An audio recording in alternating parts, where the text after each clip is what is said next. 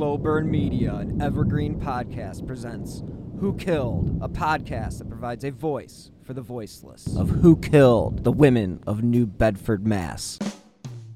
30 years ago marked the beginning of a reign of terror. The women who went missing had two things in common. They were drug addicted and each from, or at least last seen in, New Bedford. 9 were found murdered along local highways. 2 were never found, and the killer was never caught. Analyzed a lot of these areas, and it would lead us to believe that we want to go back to those areas and look for at least 2 people in hopes of finding them if they are there. Now, no one has ever been charged for the murders, leaving a cloud of mystery hanging over southeastern Massachusetts for 3 decades. As we headed into 1989, 6 bodies had been found in the highway murder case. By the end of March, there would be 2 more.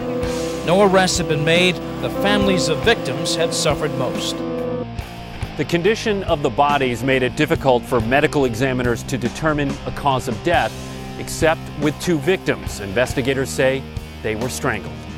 11 women missing, 9 bodies recovered. 30 years ago this month, women started disappearing from New Bedford. In just a 6-month time period, 11 victims vanished.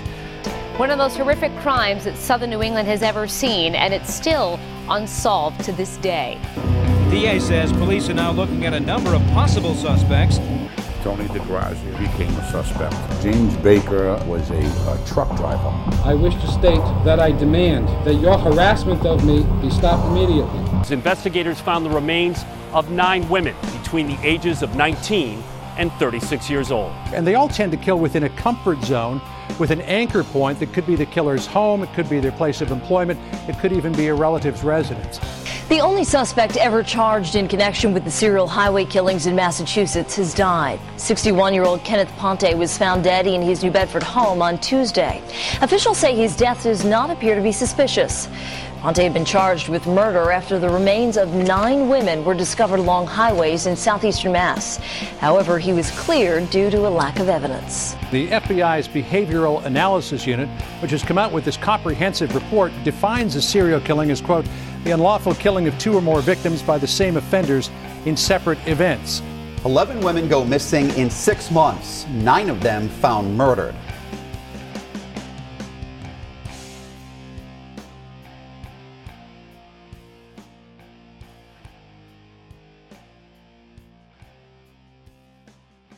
Hello and welcome to episode 53 of Who Killed, a podcast that takes a closer look into cases that you may have heard and others that you may not have. On this week's episode, I'll be discussing the disturbing, unsolved case of the New Bedford highway killer. But before I begin, I'd like to thank the listeners for tuning into my new show, My Passion Case, which can be found on Apple Podcasts or wherever you get your favorite shows. And on that show, I interview other podcasters about the cases that haunt them the most. I've been putting episodes out on both feeds, Who Killed as well as My Passion Case, but please advise that I do eventually plan on releasing My Passion Case on its own feed. I will continue to produce and host both shows, and I do have great guests and really incredible cases to cover in 2020, and I am really excited. I will also be representing all of my shows on Podcast Row at CrimeCon 2020 in Orlando this May 1st through the 3rd. If you've never been, it is the best way to catch up with all of your favorite true crime personalities. And now that I've gotten all the business out of the way, let's get into this week's case. Who killed the women of New Bedford, Mass? New Bedford, Massachusetts is a fishing town roughly of about 100,000 people that's about 40 miles outside of the metropolis of Boston. New Bedford is nicknamed the Whaling City because it was one of the most important whaling ports in the 19th century. And the city actually resides in Bristol County, Massachusetts, and it is most widely known for its great seafood industry. Now, currently, the top 3 employers in the city are New Bedford's South Coast Hospital Group, Titleist, and Riverside Manufacturing. So things have changed a little bit as far as the demographics go, but during the summer of 1988, it was hot, it was muggy, and fishing was still a primary means of income. And that wasn't the only thing that was going on, because a serial killer had been prowling the streets of New Bedford. And in just a 6-month span, this killer was able to kill 9 women and dumped their bodies along the highway. Now, John Element of the Boston Globe was writing about the case as it went down, and his reporting has been very helpful while compiling this story. But there are some important facts to know about this case before we get too deep. Basically, the New Bedford highway serial killer is an unidentified serial killer. He or she is responsible for the deaths of at least 9 women and the disappearances of 2 additional women. The killer is suspected to have assaulted numerous other women as well, and the killer's victims were all known prostitutes as well as substance abusers. The victims were all found in different surrounding towns despite being taken from New Bedford. Now, those cities included Dartmouth, Freetown, Westport, and they were all along Route 140. Now, the victims came from a certain demographic, and that made reporting on missing people a little bit more challenging, especially, since women in prostitution, it's typical for them to not always be the most reliable people. Not to say that there's anything wrong with it. Now, according to the Associated Press, on December 3rd, 1988, the 4th body had been identified in what they were calling at the time the roadside slayings, and that was 25-year-old New Bedford woman, and police said that she did have contact with them as a prostitute. She was identified as the 4th of the 5 women killed and dumped at the roadside in southeastern Mass at that time. Now, Dawn Mendez was reported missing earlier in September from New Bedford. Her body was found near where the remains of 5 women had been found since July, just off the brush off of Interstate 195. Now, the killings of these women, all in their 20s, most likely were the work of a serial killer. So the state police, they brought in trained dogs to search for more victims as well as evidence or anything that could tie these victims to a possible perpetrator.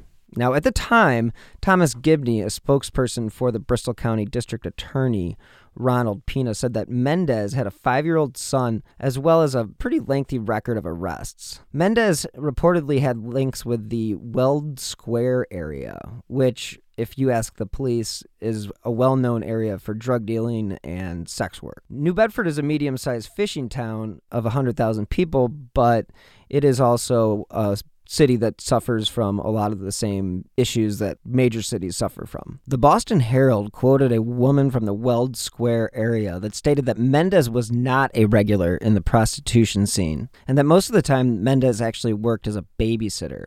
Despite all that, her body was discovered off of the Reed Road exit ramp off of 195. There was another body discovered just about 150 yards inside the Freetown line along Route 140, which is just about 3 miles south of where the first body was found in July of that year. Now, the third body was found in November, while the other bodies were found in July. The search began to take on a different tone when the Connecticut State Police was actually able to bring in some search dogs, and police and searchers actually reached out to some of the best search units in the world, and they scoured the area looking for any more bodies or any evidence.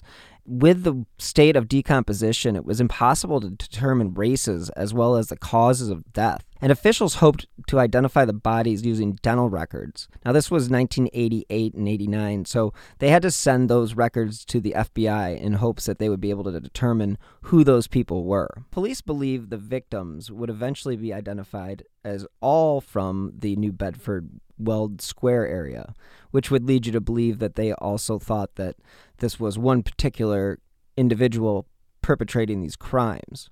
Because as I mentioned before, Weld Square is known for drugs and prostitution. Now, investigators did not have a suspect, but they believed that the killer or killers were from the area and very familiar with the highway network. Now, it was believed that someone could have been traveling the area, but that idea is kind of thrown out the window since the authorities felt like it was more of a local because of the way that the killer approached the scenes and the confidence that they had as far as where they dumped the bodies. John Element of the Boston Globe, as I said, covered a lot of this case, and he covered the case when it was first conceived back in 1988, and he wrote in December of 1988 that in what may have been the act of someone planning to kill again, the person who took Nancy Paiva's life in July also actually took her clothes. So her nude body was found in July of that year, 1988, dumped along the eastbound lanes of Interstate 195 in Dartmouth. Now, this is where it gets a little weird. Her clothes were discovered on November 8th near the remains of another victim who had been found along the westbound lanes of 195. So the woman found in November, authorities believe, was killed at least 1 month after Paiva. Now, the experts say that serial killers switching clothes could be seen as either an act of rational criminal planning or as that of a killer seeking souvenirs for a bizarre private collection, quote unquote. Bristol County investigators lean towards the first view. They believe that Paiva's clothes were left near another body to cloud the victim's identity and confuse the search for a killer. The district attorney went on to say that the 6 women whose bodies had been found since July in the New Bedford area had been murdered by the same person or the same group of individuals, but for some unknown reason he refused to state that the murderer was actually a serial killer, which is, again, odd because this fits exactly the definition of serial killer. But state police attached to Pina's office also contacted the FBI's behavioral research specialists in Quantico, Virginia, and they talked with the investigative task forces in San Diego as well as Seattle, looking into the Green River killers. At that time, he had not been caught, and that would be one Gary Ridgway. Now, criminal and psychological experts say that the information about the murders that has become public shows all the brutal hallmarks of a serial killer. The experts even said that sufficient research has been done into previous serial killers that provide a rough outline of the kind of person who may be responsible for the murders in the New Bedford area. The experts said the killer would be highly unusual, though not impossible, for more than one person to be responsible. Experts said he would likely have all the outward appearances of normality, but would be seething inside. Now, quoting from the Element article in the Boston Globe, he references a new book at that time, The Sexual Homicides and Patterns and Motives, that was written by 2 members of the FBI's Behavioral Science Unit that presented a decade's worth of research on interviews with 36 different violent offenders, 21 of whom were serial killers. What they determined was that every one of the serial murderers, including the son of Sam and John Wayne Gacy, had suffered psychological, physical, or sexual abuse as a child. Most of these men also exploded into violence in their late 20s and early 30s, and they say that the majority of them are white males. Things have changed, obviously, and as time has gone on, its demographics have changed as well. The FBI study, like others, also found that a large number of serial killers are at least of average intelligence, and that some are actually above average, which makes them a little bit tougher to catch. Again, the experts said serial killers have been found to be psychopaths, but not technically legally insane. They are people who have lost touch with normal standards of morality, and they find it easy to dehumanize their victims, whom they often consider prey, the way a hunter thinks of a deer. It does not surprise the experts that at least 3 of the victims were known to frequent, as I've mentioned before, the Weld Square area, which was known for its drugs and prostitution. Now, prostitutes and women addicted to drugs are 2 groups that basically make it pretty routine for people to get in and out of vehicles. So the idea that they're able to determine within a few seconds if this person's safe or not, I mean, there sure are people out there that are street savvy enough, I'm guessing, but in a lot of these cases, especially in the Green River case, I mean, he just kept going back to the same area, and doing the same thing, and still, he got away with it for years, decades even. Northeastern University criminologist James Fox said, quote, "It's easier to kill a person if you think they aren't worthy," unquote. So authorities at this point in the case were only able to conclude how the victim died in only one of the New Bedford area cases. In that instance, the victim was strangled and was possibly strangled by their own underwear. It is a belief that serial killers like to strangle their victims out of a desire to be close to them as they die. So the search for the New Bedford killer, just one of many complex serial killer investigations in the 1980s, sparked what experts believe is an increase in serial killings. And not to freak anyone out, because this was the 80s and that was their thing, they said there were at least 350 serial killers at large in the United States. Now, that number seems very high. I will even acknowledge that. So I don't know if I can endorse that number, but I'm just saying what was said in the 80s, and the 80s were a whole different animal. So it's uncomfortable to think that there's even serial killers out there. I get it. But to think that there's 350 of them it's pretty scary. So in 1988, the percentage of homicides solved by police was on the decline, and it was actually down from 90% in 1960 to about 75% in 1988. So according to the FBI, the reason that this drop occurred was the increase in the amount of serial killings. Now, anybody who's watched Mindhunter would know that they didn't even start referring to string killings, serials. They had all sorts of different names for what a serial killer was before they landed on serial killer. So to say that there wasn't really any serial killings before this, I highly doubt it. I just don't think it was classified as such. So in King, Washington, for example, they spent 6 years. At this time, they had spent 6 years and $15 million unsuccessfully searching for the Green River Killer. They were under the impression that he had murdered 40 women. Turned out to be much higher than that, and his name actually is Gary Ridgway, and they were able to connect him via paint chips, I believe. And again, prostitutions, drugs, and the ability to lure somebody into your car. All these things make it too easy to become a victim. What authorities say about catching serial killers is that most of the time they're caught because they slip up. And they do so by cutting corners, and police basically have to catch a break. So that's a lot of hoping and wishing, in my opinion, not necessarily the most comforting thought that they're just waiting for the serial killer to screw up. But again, if it's a serial killer you don't know and you don't have any DNA, you're pretty much stuck waiting for them to commit another crime. Greetings from Evergreen Podcasts. We're rolling out a listener survey, and we want to hear from you. The information in the survey will help us gather statistics and in turn make our shows more appealing to advertisers. I know most people don't like ads, but this is one of the only ways our shows make money and help keep their lights on. We promise it will only take a few minutes, but the impact on our podcasts will be tremendous. As a token of our appreciation, we'll randomly select one lucky participant each month to win an exclusive merchandise package from Evergreen Podcasts. Head to evergreenpodcast.com/listenersurvey to help a show and possibly get some free stuff for doing so. We can't thank you enough for the support. Now back to the show.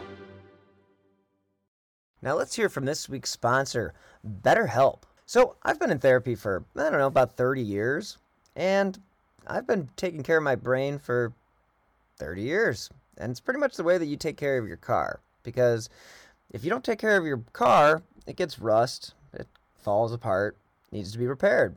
Well, the same thing happens to your brain.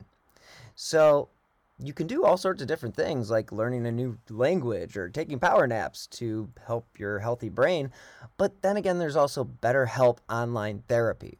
So, as I mentioned, I've been in therapy for 30 years. But again, I'm not your normal guy. So it is what it is. And I believe that everybody should experience some sort of therapy in their lives. One of the greatest things about BetterHelp is that it offers video, phone, and even live chat-only therapy sessions. So you don't even have to see anyone on camera if you don't want to. Plus, it's much more affordable than in-person therapy. You can be matched with a therapist in under 48 hours. And the best part is, our listeners get 10% off the first month at betterhelp.com/who. That's better, HELP.com/who. During this time, back in 1988, there were skeletal remains discovered by hunters walking through a gravel pit, which was also near Reed Road. Now, it was eventually concluded that the woman was murdered by the same person who had killed all the other women, and at this point, This is when the district attorney decided to sort of turn off the access to the media because he felt like the presence of cameramen and all the reporters and different searchers could disturb a crime scene, and therefore there would be evidence that would be lost. So I understand that, but it does kind of hurt the public as far as their ability to help the investigation. One of the reasons the DA decided to cut off the media access is that there was a search actually planned for the gravel pit before the hunters discovered the body. That tip actually came through on one of their toll-free hotlines, and it was from a confidential source. The tipsters did also urge authorities to search in a second area that had not been examined by investigators, and that was within the proximity of an interchange of I-95 or I-195 and Route 140. Now, police said they have interviewed suspects in the killings,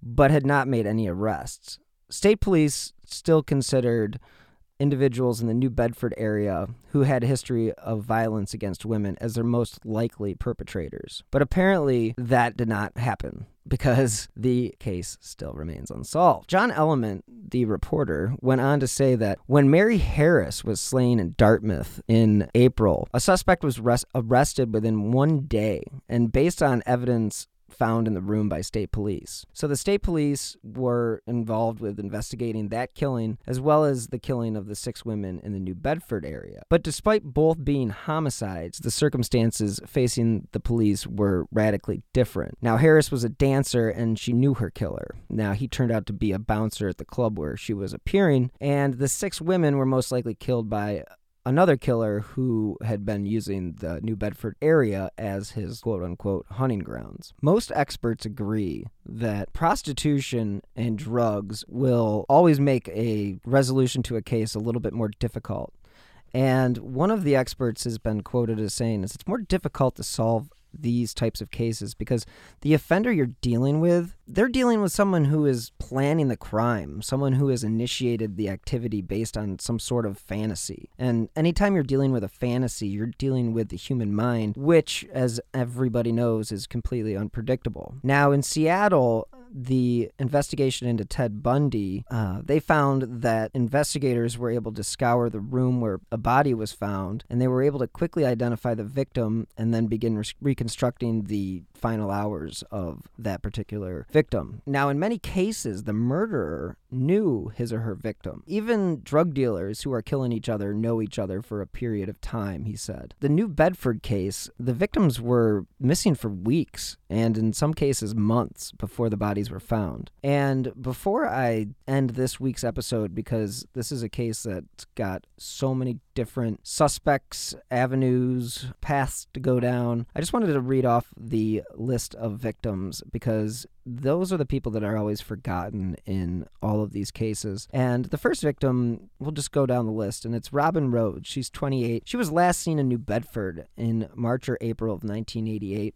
and her body was found in March of 1989, just around the side of Route 140. Rochelle Clifford Doparella, 28. She was last seen in New Bedford in late April of 1988, and her body was found in December of that same year along Reed Road, which was just about 2 miles from Interstate 195.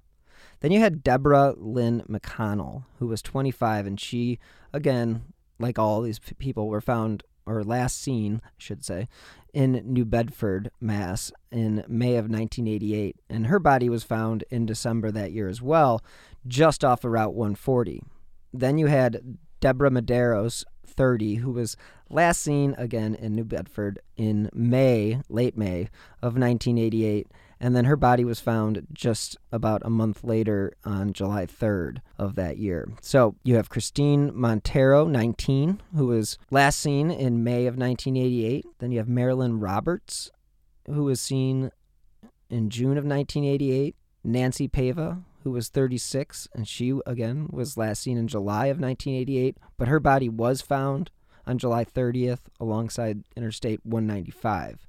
Then you had Deborah DeMello, 35, who was last seen on July 11th, and basically her body was discovered on November 8th, 1988, also along Interstate 195. Then you have Mary Rose Santos, who is 26, and she was last seen July 16th, 1988, with her body being discovered that following March. Then you had Sandra Botello, 24, who was last seen in New Bedford on August 11th, 1988, and her body wouldn't be discovered for a while, and that was April 24th, 1989, again along Interstate 195. Then the 11th body, Dawn Mendez, 25, last seen in New Bedford on September 4th, 1988, and her body was found on November 29th, 1988, along Interstate 195. So you have all these victims, and you don't have a lot of answers, unfortunately. Now, no one has ever been charged for the murders, leaving a cloud of mystery hanging over southeastern Massachusetts for 3 decades. 30 years ago this month, women started disappearing from New Bedford. In just a 6-month time period, 11 victims vanished. 30 years ago marked the beginning of a reign of terror. The women who went missing had 2 things in common. They were drug addicted and each from, or at least last seen in, New Bedford. 9 were found murdered along local highways. 2 were never found, and the killer was never caught. This was the killer's grave of choice, callously dumping women's bodies along the highways surrounding New Bedford. You always have hope. You always have to have hope, because without hope you have nothing. The condition of the bodies made it difficult for medical examiners to determine a cause of death, except with 2 victims. Investigators say they were strangled. 11 women missing, 9 bodies recovered. Maureen Boyle covered the highway killings as a reporter and is the author of the book Shallow Graves that chronicles the crime spree. He knew all of the women who were found dead. He had ties to all of them. Investigators found the remains of 9 women between the ages of 19 and 36 years old. Some detectives wondered if the killer intentionally dumped the bodies outside New Bedford city limits so New Bedford police wouldn't have jurisdiction over the crimes. At 5, we revealed how the killer has never been brought to justice. New at 6, we look at who police had on their radar screen and what happened to the accused. They have tracked some 500 serial killings across the country, all of which occurred along interstates. DA says police are now looking at a number of possible suspects. A new complaint is issued against Neil Anderson for assault with intent to commit rape. James Baker was a truck driver. Tony DeGrazia became a suspect. Kenneth Pont. Kenny Pont was looked at. I wish to state that I demand that your harassment of me be stopped immediately. He knew all of the women who were found dead. He had ties to all of them. Thank you, Steve. We have breaking news now out of New Bedford. Good afternoon, everyone. I'm Doreen Scanlon. A one-time suspect in the unsolved highway killings has died. 61-year-old Kenneth Pont was found dead in his New Bedford home Tuesday. Pont was the only person ever charged in the murders of 9 women whose bodies were discovered along Route 195 in the late 1980s. Pont was indicted in the murder of one of those women, but was cleared after a lack of evidence. His name resurfaced in 2007 when investigators began digging in his backyard, and the former attorney was arrested for stealing. In November, an ABC6 investigation on the highway killings found Pont had another run-in with police over the summer when he says a woman held a knife to his neck. But her version of the story is that Pont revealed secrets of the killings. That case is ongoing. At this time, Pont's death does not appear to have been suspicious.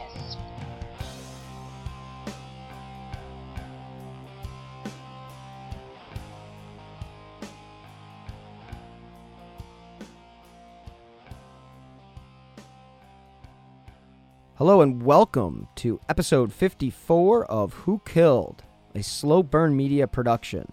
I am your host, Bill Huffman, and on this week's show, I will be speaking with the award-winning author and former crime reporter, Maureen Boyle, about the New Bedford highway killer.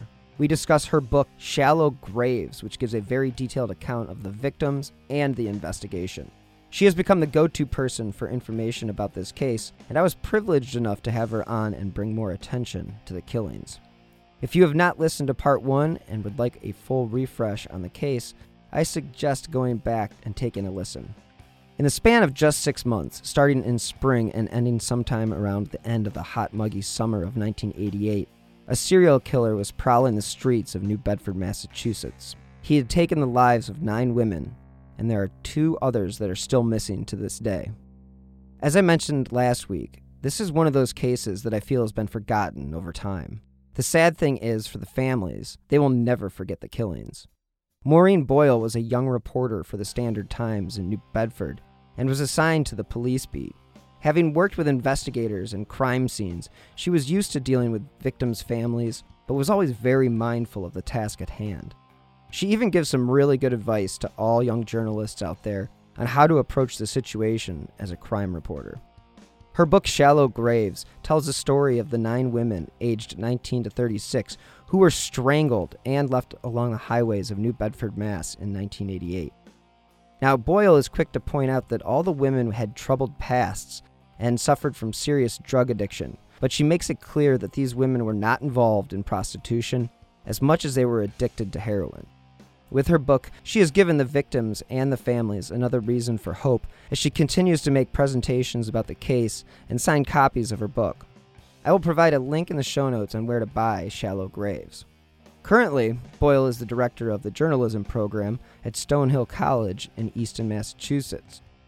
With her work, there is a renewed sense of hope that this story won't be lost to the annals of crime, but actually can be solved. As we discuss in a lot of these cases, the older they are, the more pressure is put on finding answers, because before you know it, the killer, or the victim's parents, or siblings, may not be around to see a resolution. I hate to keep saying this when it comes to cold cases, but it must be said.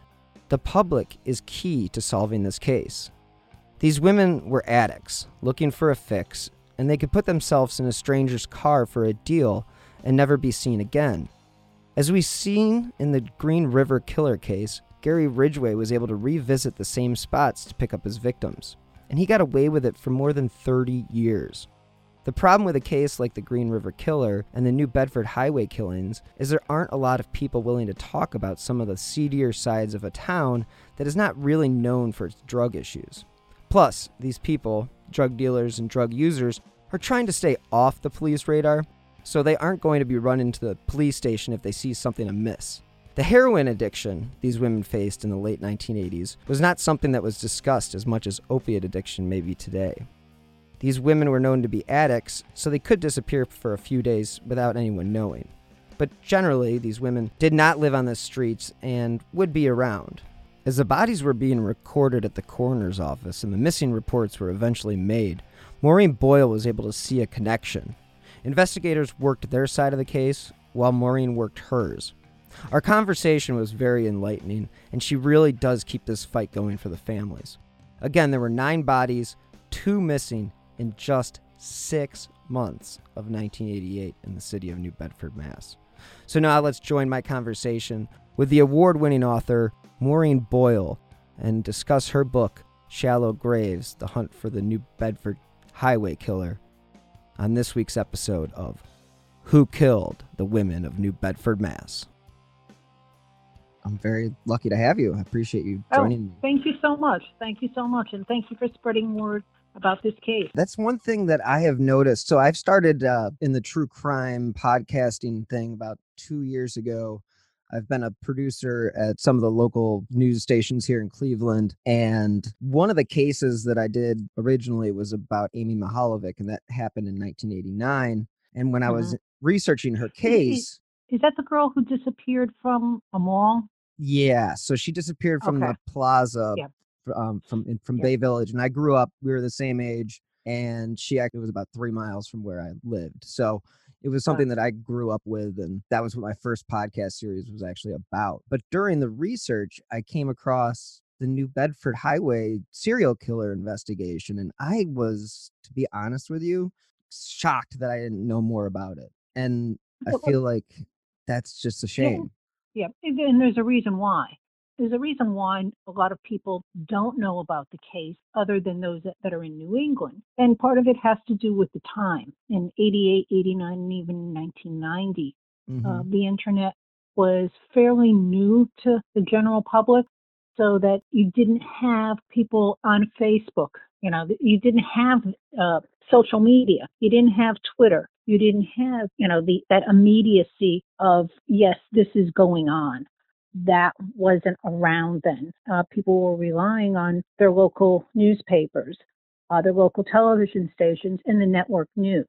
And while the case The case was on a couple of network programs, but not like you might see today. I was going to ask you about that as far as what the national coverage was. Did they originally, because I read on the blog, or on your website, you talk about, and a lot of these cases, hindsight's 2020. You don't know Yes. the bodies are piling up until it's too late. In a lot of these cases, like you said, it's the era that it was in also. The fact that they were sex workers too, I think. So step back a bit about Okay. them being sex workers. Okay. There were a few of the victims had a record for prostitution arrest. Okay. But these were not sex workers. And even that term workers, I really find misleading. That gives the impression that somehow women are making money and sustaining themselves through sex. And that is not the case here. That is not the case here at all. This is a case of women who were addicted to heroin and cocaine and were out and about in the city. Now, perhaps they were in situations where they were very vulnerable. And a couple of them did have records for prostitution, but not all of them. These were not the regular women that were on the street who were very, very desperate for money for drugs. A number of these women had no record for prostitution. And that's something that people seem to forget. And it's something that really annoys, irritates, and hurts the families of these women.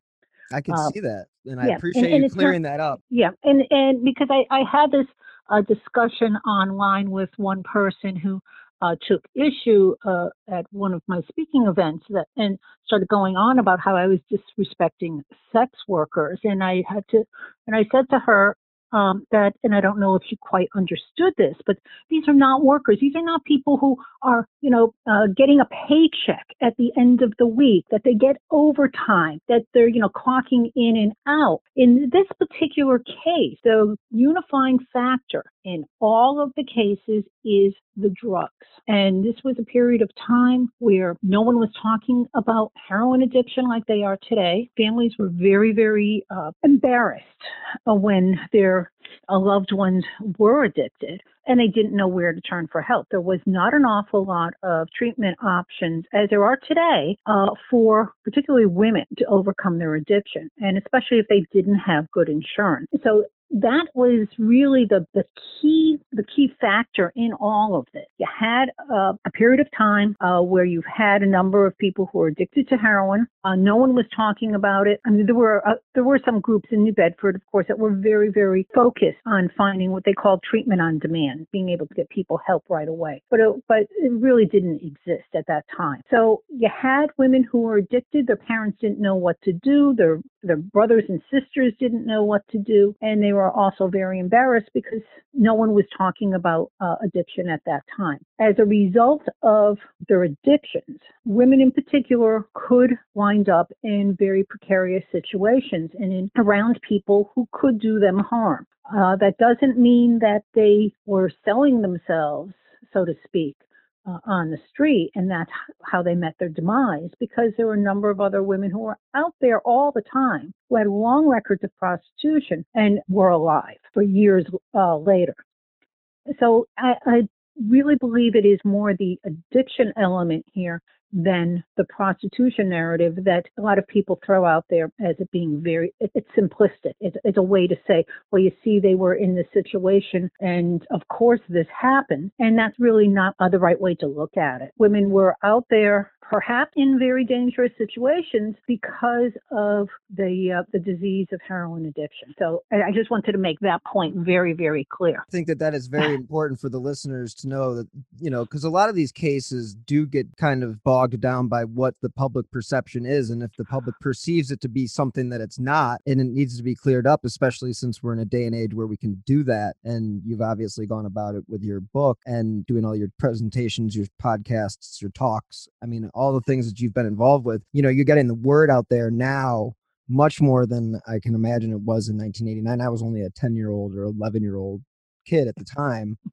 So I do recall the big thing being crack and the big thing being say no to drugs and cocaine. But you're right. They never talked about heroin. And I never saw it. I mean, I never heard about it. It just didn't seem to exist. Yeah. In the greater New Bedford area and in Massachusetts, while there was a lot of discussion where you were concerning crack, in this area, crack, at least in New Bedford, in the New Bedford area, really did not take hold. It was primarily coke, regular coke, and heroin, which was interesting. It was, while other parts of the country were really dealing with crack, that was not the situation in New Bedford. It was heroin. What was interesting during this period of time with the women, they didn't all disappear all at once, and they weren't reported missing all at once. And because they were adults, and during that period of time, things weren't computerized, their disappearances in many ways, well, they did fall through the cracks. One woman was reported in Fall River, and a couple of women were never reported missing. Some of the women were reported weeks after they went missing. There was only about 2 who were reported very, very quickly, within a few days. But so there wasn't this, oh my God, Jane Doe didn't show up for work today and she's not in her apartment, and oh my God, what's going on here? There wasn't that alarm was not sounded in many of these cases right away. And a couple of them there were, and family members went out looking for them, not realizing until, months and months and months later that while they were looking for the person, they were most likely already dead.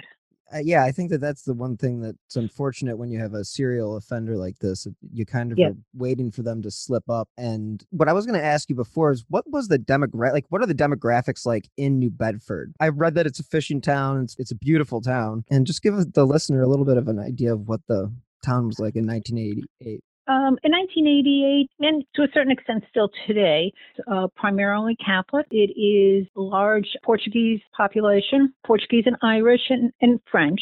Most people can trace their route to another country. There are a number of immigrants, first or second generation. You will often hear people speaking Portuguese in the city. There's great restaurants. It is primary industry is the fishing fleet, which is a very, very difficult job, to say the least.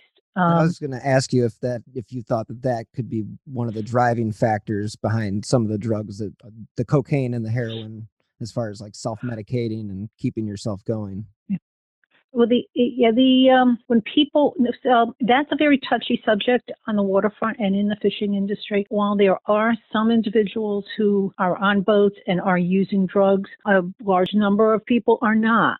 So that those that are fishermen in the city don't want to be portrayed with this, broad brush that, oh, everyone who's out to sea is using drugs to keep going. They do have to stay alert out there, but not everyone is out there using drugs to stay awake. I think that's a minority of the population. Yeah, I wasn't trying to paint a broad stroke across the industry or anything like that. I was just referencing the amount of wear and tear on the body and just not having access to proper, even medical care on some of those boats. Not necessarily getting, even like the workers we talked, or the work we talked about before, some of them don't come with benefits. So very, very, very true. And I'd say that the fishing industry, it is very, very rough. People are out there for weeks on end, and then they're back home for a period of time. So it is a very intense industry, very focused. Do majority of the fishermen stay there all year round? Yes. Okay. There are some fishermen that come up from fishermen who come up from Florida, often during the summer months. And they did look at that as any of the fishermen who are coming up from Florida as possible suspects. They examined that theory. But most of the fishermen are local. Okay. Yeah, I was wondering if that was involved with that. Yeah. The community of New Bedford is very rich in history. It was part of the Underground Railroad for slaves that were fleeing north for freedom. Many of the same buildings that existed way back when are still there. The city's done a very good job in the historic district of trying to recreate what was there while keeping the buildings alive with new purposes and restaurants and things like that. I like to call that New Bedford and the surrounding area sort of the hidden treasure of Massachusetts.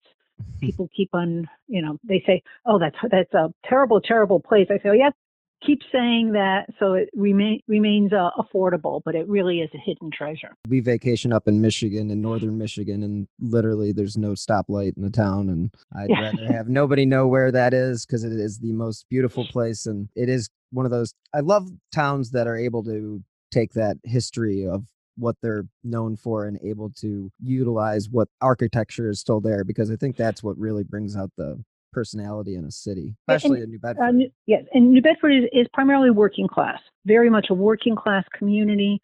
Today, there's really a vibrant arts community also, but then working class, hardworking people, a very family oriented, very close knit community where people know each other, and that's what I think was very frightening about this case is that because it's such a small community, even though it's a city, that someone could do something like that and no one knows who it is. That is scary. This isn't New York. This isn't Cleveland. This isn't LA. This isn't Dallas. This isn't Miami. It's hometown USA city, New England, where people stay. They're born there. They may move to the suburbs. They may not, but they always have that tie to the city. To think that there is someone that could be behind them in the supermarket, could be next to them at church, could be at the desk to them at work, that it could be someone that they went to grammar school with, that they went to high school with, that may have dated their friend, that may have been friends with their brother or cousin. That's what I think it unnerves people to this day. Yeah, I think not knowing is one of the driving forces behind the reason why I cover the cases that I cover, because I think that, the case that I covered originally, that case is still 30 years unsolved. And it's just, there's only 15,000 people in that city and 20,000 in the city that I live in. It's just like, the feeling of having somebody behind you at the grocery store, coaching your kid's soccer team or being the high school teacher or this, that, or the other. It is very frightening.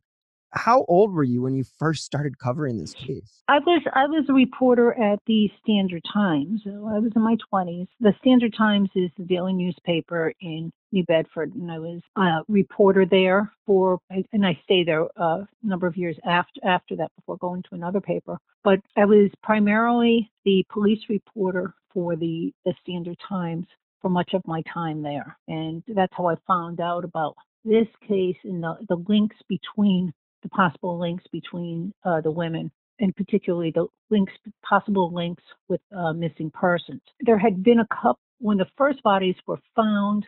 First one was found on a weekend. The weekend reporter did very short piece on it. It really did not stir up a lot of attention. Part of the reason was that there had been this tragic drowning in New Bedford for the 4th of July weekend, where a mother and her child drowned in the harbor watching the fireworks.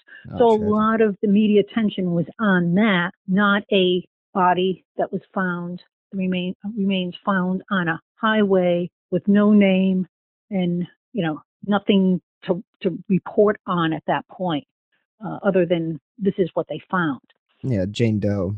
You got it. And, there was no ID, there was no wallet, there was no license, there was nothing at that point. Yeah, there wasn't really much you could go on at that point at all. And then a couple of weeks later, a second body was found along another highway nearby, right outside of New Bedford. And that again was on a weekend. And that was in the same weekend of a major bike race in the city, which also there was a lot of focus on that. There was a small story on that and a follow-up. Does anyone know who these people are type of thing? And no one came forward. And then later on in the summer, one of the detectives had mentioned to me that there had been a number of missing persons, women who had gone missing, that he just didn't feel right about, that they seemed to meet a certain profile, primarily either drug use, and where they may have hung out. And I checked the missing persons reports, and there they all were, and they all had the same, characteristics. And we did a piece on missing persons, the women who had gone missing, reported missing. those that we could confirm with the families. There was one woman who was not included on that initial list because I wasn't able to make contact with her family at that time. And then it all broke after that. So are you technically the one that broke it as far as the connecting the dots, or were the investigators already? There was a detective by the name of John Dextrator. He is now deceased. He had first began noticing the connection. He was, unfortunately, there wasn't an awful lot that he could have done early on because the first two bodies were not found in New Bedford. Actually, none of the bodies were found in New Bedford. So technically it wasn't a New Bedford case, but he was a very, very dedicated detective, and he worked very, very hard in convincing the DA's office to take a really hard look at this. And then the bodies started showing up. I'm just trying to imagine in the 6-month span of, at least from the research, the first body appears, and then at the end of the day, you end up with 11 total bodies, or? No, there was 11 women who were reported missing. Okay, right. And only 9 bodies have been found. They all went missing between March, they believed all of them went missing between March of 1988 and September of 1988. So there's that very short window there. And the women were found between July of 1988 and April of 1989. So there's sometimes people think that the killings happened over a 2-year period when it was only that short window, but that's crazy. They were discovered into 1989. Yeah, and 2 of the women still remain missing. They have not been found. And that's something that the families really need to know where these 2 women are. One of them is Christina Montero, and the other one is Marilyn Cardoza Roberts. The families. So the families, you've obviously been in touch with a lot of the families. How do you go about when you're, a young reporter and you're interviewing these families about their unfortunate circumstances, obviously? And I've been there to a degree, but how did you approach it as a young reporter? And as a police reporter and as a reporter in general, I've interviewed grieving families a lot. I did it in New Hampshire. I did it in New Bedford. It was not something that was new to me. And my thinking always has been, and it is to this day, that I would rather, there's some reporters who will not interview grieving families. They just can't do it. And that's fine. My feeling is I would rather do it myself and know how to do it and not make it a horrible, horrible experience, or even more horrible than what they are going through. I would rather do it and be sensitive and not make their worst day, week, month even harder. So it's not about me, it's about the family. That's really good advice for any journalist. It's not us. It's not us. It's the people that you report on. It's the people whose stories that you are telling. That's what's important. It's not how I feel. It's how they feel. Yeah, I try to make sure that I don't emphasize too much about the killer. I try to focus on the victims, and I try to focus on unsolved cases because those are the cases that need resolution. And with this case, it's just shocking that something like this could have gone on in such a short period of time. And, in some of the clips that I was listening to from back in the day, I mean, they were kind of, some of the interviews were kind of crass. I mean, the way that they approached it, I don't know, it just didn't seem like they were giving it 110% or 100%. I don't know. That was just my perception, but. And in that's a good perception. There were some reporters that handled it with, great class. And there were some who were just, I was appalled. I was absolutely appalled seeing how some reporters acted during this period of time, whether it was staking out the school of the daughter of one of the victims. She was in middle school at the time, and there was a camera crew out in front of her school. There were some things that just everyone was looking for their edge to the story and to move it forward, and forgetting that you're talking about real people. And there did become this mob mentality because it was, as time went on, there was more and more media attention on the case. However, that said, the local media, the Channel 6, 10 and 12, they were very, very tasteful. For the most part, because they would be back in the city at another time. They weren't just parachuting in. And the reporters for the Boston Globe, John Elliman in particular, he was very, very good with victims and very thoughtful in his reporting, as well as many of his colleagues that he was working with. Yeah, I read a lot of John's articles actually, and he did approach it very professionally, and that is a shame that the families, like you had mentioned before, I mean, you don't need to make their day any worse than what is already going on, and that's just adding insult to injury if you're suffering through that already. So, as far as suspects go, was there anybody that had jumped off the page when you were investigating that you thought, oh, this guy, it's got to be him? That's the problem. There were so many people that you thought this could be him. As I was doing my reporting over the years, there was different times, and I would turn to my colleagues and go, they're going to solve it. This is the person. And then, a couple of weeks later, it's like, no, this is the person. Or that's the person. And that really is what makes this case so frightening, is that there were so many people that could have been the killer. Yeah, the means and motive. when you think of that, it really is chilling that there'd be so many different people, because at one point there was at least a dozen people that were under investigation. And when you think about that, to realize that there were that many people in your community that could possibly be this killer, I think that unnerved a number of people and still unnerves people. Understandably so.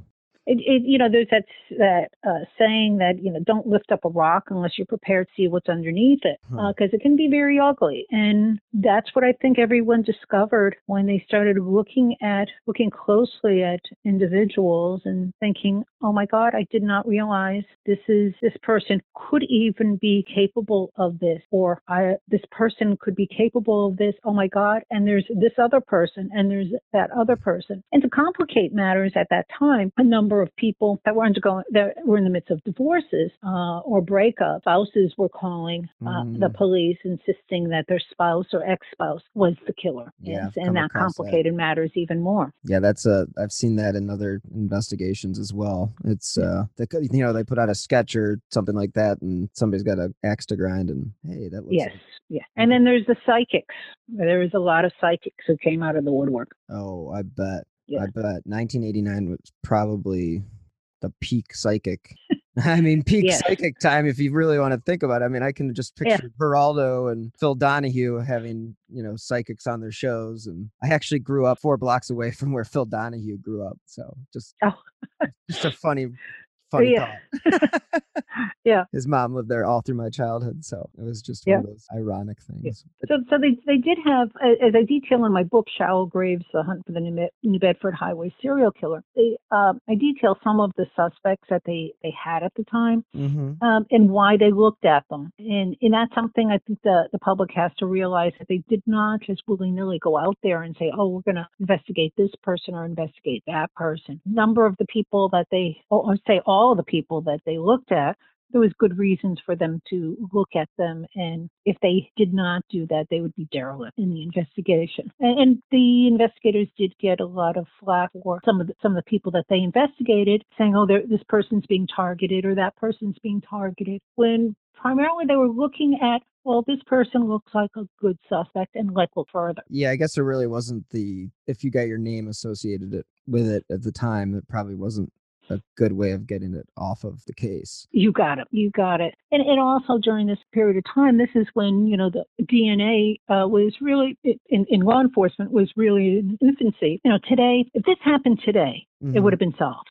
But back then, they needed much larger samples of DNA for testing. The touch DNA was not even thought of by law enforcement at that point, let alone it being introduced into court. They were primarily looking at blood evidence, hairs, and things like that. Yeah, looking for the old, fingerprints and basic detective stuff. Yes.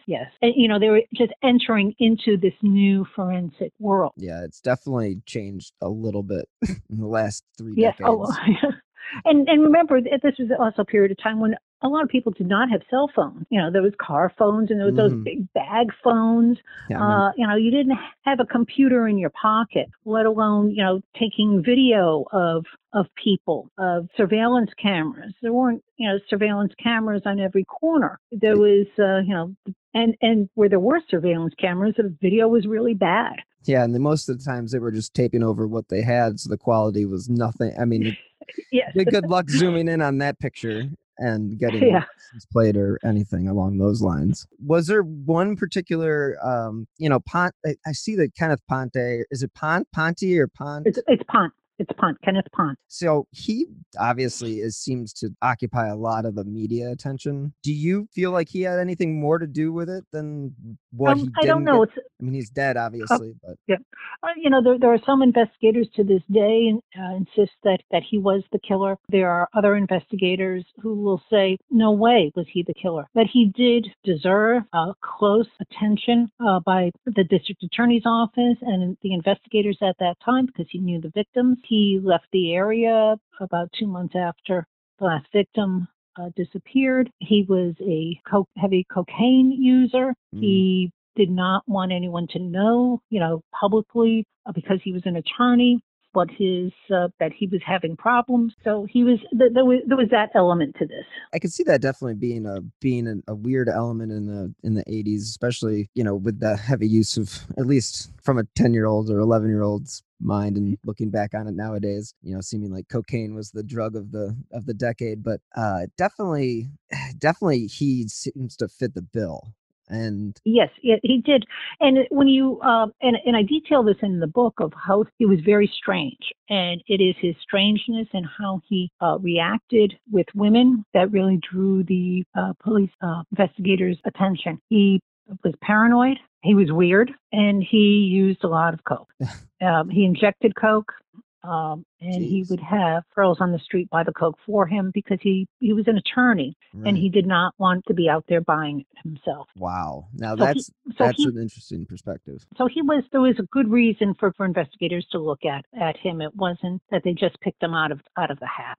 It doesn't seem like any of these people were picked out of a hat. It does look like they were really thorough as far as what they were looking for. I'm still amazed at the fact that the amount of bodies and nobody still to this day being in, what's going on right now with the case? I mean, anything? Well, right now, this is a cold case. Right. However, it's not a dead case, so to Okay. speak. Investigators over the years have looked at different evidence, followed up on any tip as forensic science and forensic testing has changed. They've retested material and looked at other ways to perhaps look at the case in through different lenses. And they do have a cold case unit there in the Bristol County DA's office. That's the county prosecutor's office here in Massachusetts. And that's where New Bedford's located, in Bristol County. Mm-hmm. And so it is still very much alive in a certain sense. Do they work on the case every single day for the next year? No. When needed, they do. Right. But it's not a hot case like it was in 88, 89, 90, 91. But So- they do look at things over the years. Yeah, I was going to ask you because I know that with the case that I originally covered, they kind of, they have a task force that they get grants for and they're able to do some investigating and whatnot that way. They brought in Phil Torsney, the guy who caught one of the guys who Yes, caught I've spoken with him. He's a very nice guy. Very, Very nice guy. dedicated. Yes. And it's ironic. Speaking of northern Michigan, he lives in way up there in the middle of nowhere. So he comes down to Cleveland every once in a while and still does investigating for that case, which is really, really. He is one of the top investigators around, and I think the state's very lucky to have him as part of the renewed in looking at that case again. Now, was he in? I know that he eventually went to Boston. Did you ever? You just mentioned that you had actually spoken with him. Did you speak with him about this case? No, about something else. Okay. I was just wondering if he had any involvement. Did the FBI have any involvement in this case, or was this just all local jurisdictions? They did have some involvement because the DA's office reached out to the FBI, reached out to Quantico for assistance in profiling, how to interview people, as well as some forensic analysis of evidence. So the FBI was not the lead in this case. It was a state case, but they did offer help in the case. I did wonder if they got involved, and if they, I know that they've got certain parameters that they have to follow as far as what they get involved in, what they don't. But I just didn't know if there was like a certain, because the numbers are so high, I didn't know if they were involved more than what I had read. They offered help to the investigators and direction and things like that. How long did you work on Shallow Graves before you actually went to publish? Some people could say that I had been working on it for 30 years. Right.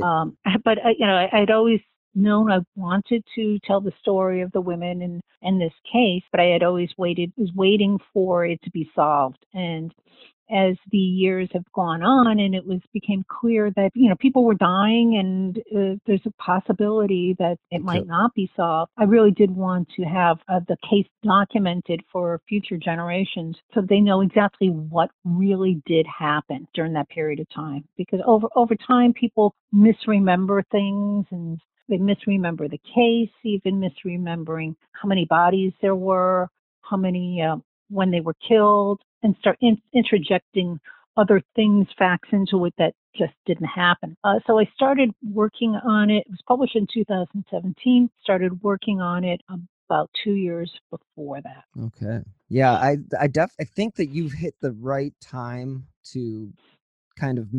I noticed that on your website you're still doing presentations and on the book, and I'm assuming those are mostly on the East Coast, but hopefully this case will get back into the national spotlight. And I know that the local area, as far as the media coverage goes, when I was researching this case, there was definitely a lot of local coverage, but it's one of those cases. Seems like you had said, people misremember things, people forget things. Cases kind of blend into other cases. And it's hard to necessarily determine which case is which. And I think that's why a book like yours and the publicity that you do for it, I think, is invaluable to the families that are involved, the victims, and everybody that's involved. I think it's invaluable, and I'm happy to have a platform.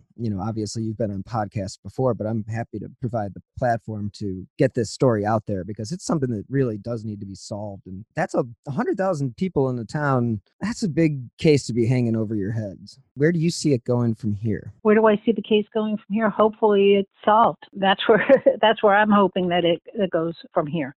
Have you been able to determine if they have any DNA? They're not saying. Okay. They're not saying whether they have DNA or not, because it is still an open case. Right. So that was also one of the challenges in writing the book, because it is an open case, and there's certain information that the police cannot and should not release. There's certain things that, as much as we all want to know about it, certain things only the killer knows. Mm-hmm. And there's a reason why that information cannot be released. And I understand that completely. Yeah, I definitely agree with you on that one. Yeah, and I tried very, very hard when I was writing this to make sure that I did not include any information that could possibly lead the investigation down a fake road. Someone reads something and says, "Oh, well, I'm going to throw that out there," and they'll think that I have information when they really don't.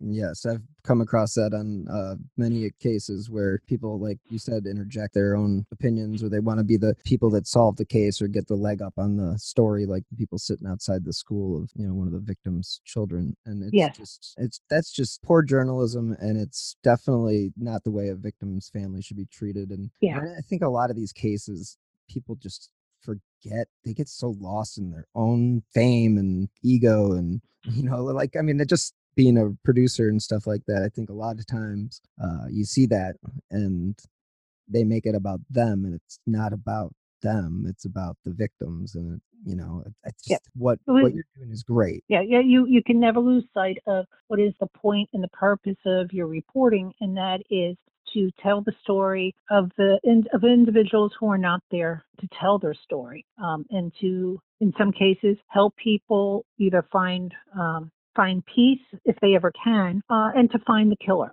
And, there is no peace until a killer is found. And even then, it's only a partial peace for the families. Yeah, there's never definitely not closure when it comes to a family that loses a child or loses a loved one. There's just no such thing. There may be some sense of relief, but it's still not going to bring their loved one back, and yeah, that's a shame. And I'm actually gonna be at Crime Con in Orlando this year, and I'm gonna definitely bring your book down to my booth, because I just think this case is just one of those more people that know about it. Yep, I agree. That's the most important thing. I try to make sure that focus on cases that other people may not cover. And that's why when I came across your book and came across you, and literally you're like the number one person about this case. You are Thank you. But it's so great that you put it in print and you put it out there, and you did set the record straight, and you continue to do so. And I think families are probably very appreciative. And well, it is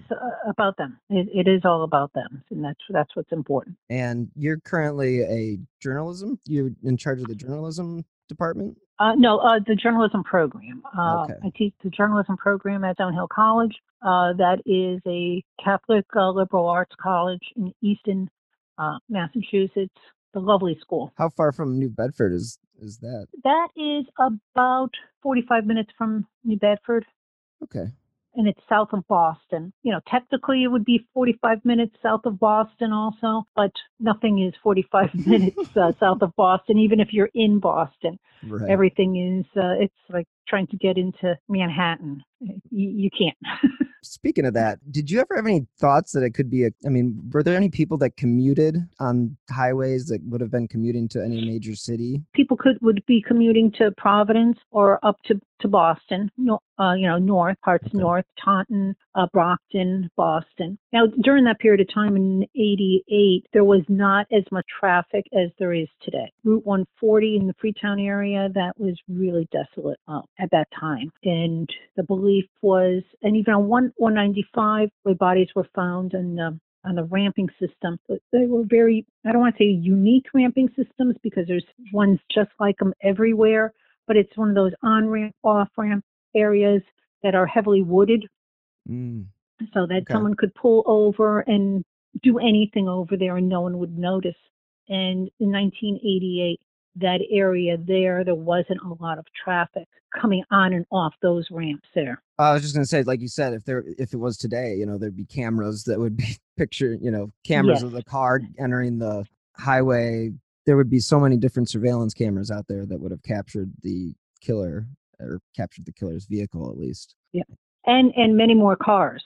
There's so much more traffic on the highways than there was in 1988, particularly in this area here. So the area has grown up. Do you know what have they said the exact thing that they've used to connect all the victims? Is it certain fibers or? No, they're not saying that. Okay, yeah, I gotta ask. A lot of it has to do with the victimology and where they were found and how they were all found in a tight area in a short period of time. They were killed within a relatively short period of time. And I have just one more question, because I know you are very busy and you've probably got 8 million things to do today. Do you think that there's any possibility that this could have been two people working together, or is this just you think this is one person? It could be two people. You should never, rule out anything in any case. And there's a possibility that it could be two people. It just seems like with that quantity in that amount of time, or in that short period of time, that's just the only reason I brought that up. So, but I really appreciate you coming on the show, and thank you so much for sharing this story. And I will continue to promote your book. And again, tell the listeners where they can find your book. All right. Well, thank you so much. It can be found on Amazon, Barnes & Noble, and any of their local bookstores can order it. And then you also have a website. Shallow Graves, thebook.com. And there is also on Facebook, Shallow Graves, Hunt for New Bedford Serial Killer. And people can reach out to me on Twitter. It'd be Maureen E. Boyle, Boyle 1 on Twitter, or my author page on Facebook. There's another second Facebook page, just simply Shallow Graves. And, we post different information on that. It's an open page, so you just have to click like. Okay. So people, if they have any information, they can submit information to you if they actually know something? Certainly. Excellent. That would be wonderful. Yes. Excellent. All right. Well, thank you so much, Maureen. I really do appreciate it. And I hope you have a very safe week and a great day. All right. And thank you so much for having me on. I greatly appreciate it. No problem at all. Thanks. I love getting attention to important cases like this. Thank you. Take care. Bye-bye. Bye-bye. Thank you guys so much for listening to this week's episode of Who Killed. I would also like to thank author Maureen Boyle for joining me this week to discuss her book, Shallow Graves, The Hunt for the New Bedford Highway Killer. I hope she was able to bring some new ears to this case, because this is one of those that has kind of been lost in cracks of time and really still needs to be solved, even if it's been 30 years. And thank you guys for tuning in to my other show, My Passion Case. I'll be dropping new episodes every Monday, and it's a show where I interview true crime personalities about the cases that they just can't shake.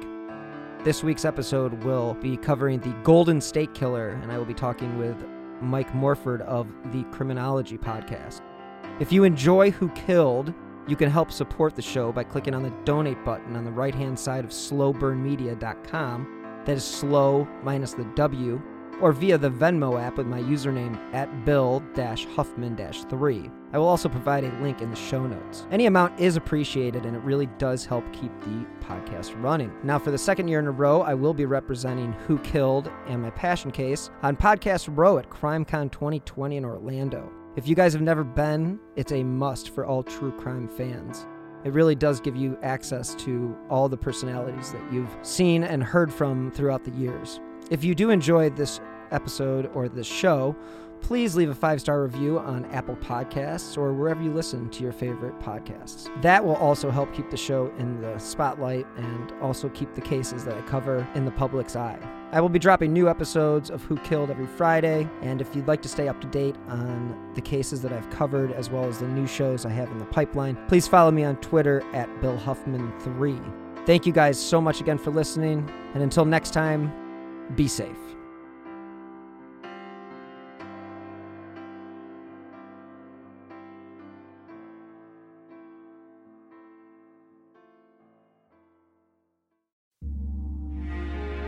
Ohio is a land of mystery, from missing shipwrecks and lost treasure beneath her surface to strange phenomenon slicing through her skies. From myths that have evolved around historic events and people to the unsolved murders and disappearances that keep her communities wondering what happened. Find Ohio Mysteries on your favorite podcast app, and let's explore the inexplicable. OhioMysteries.com.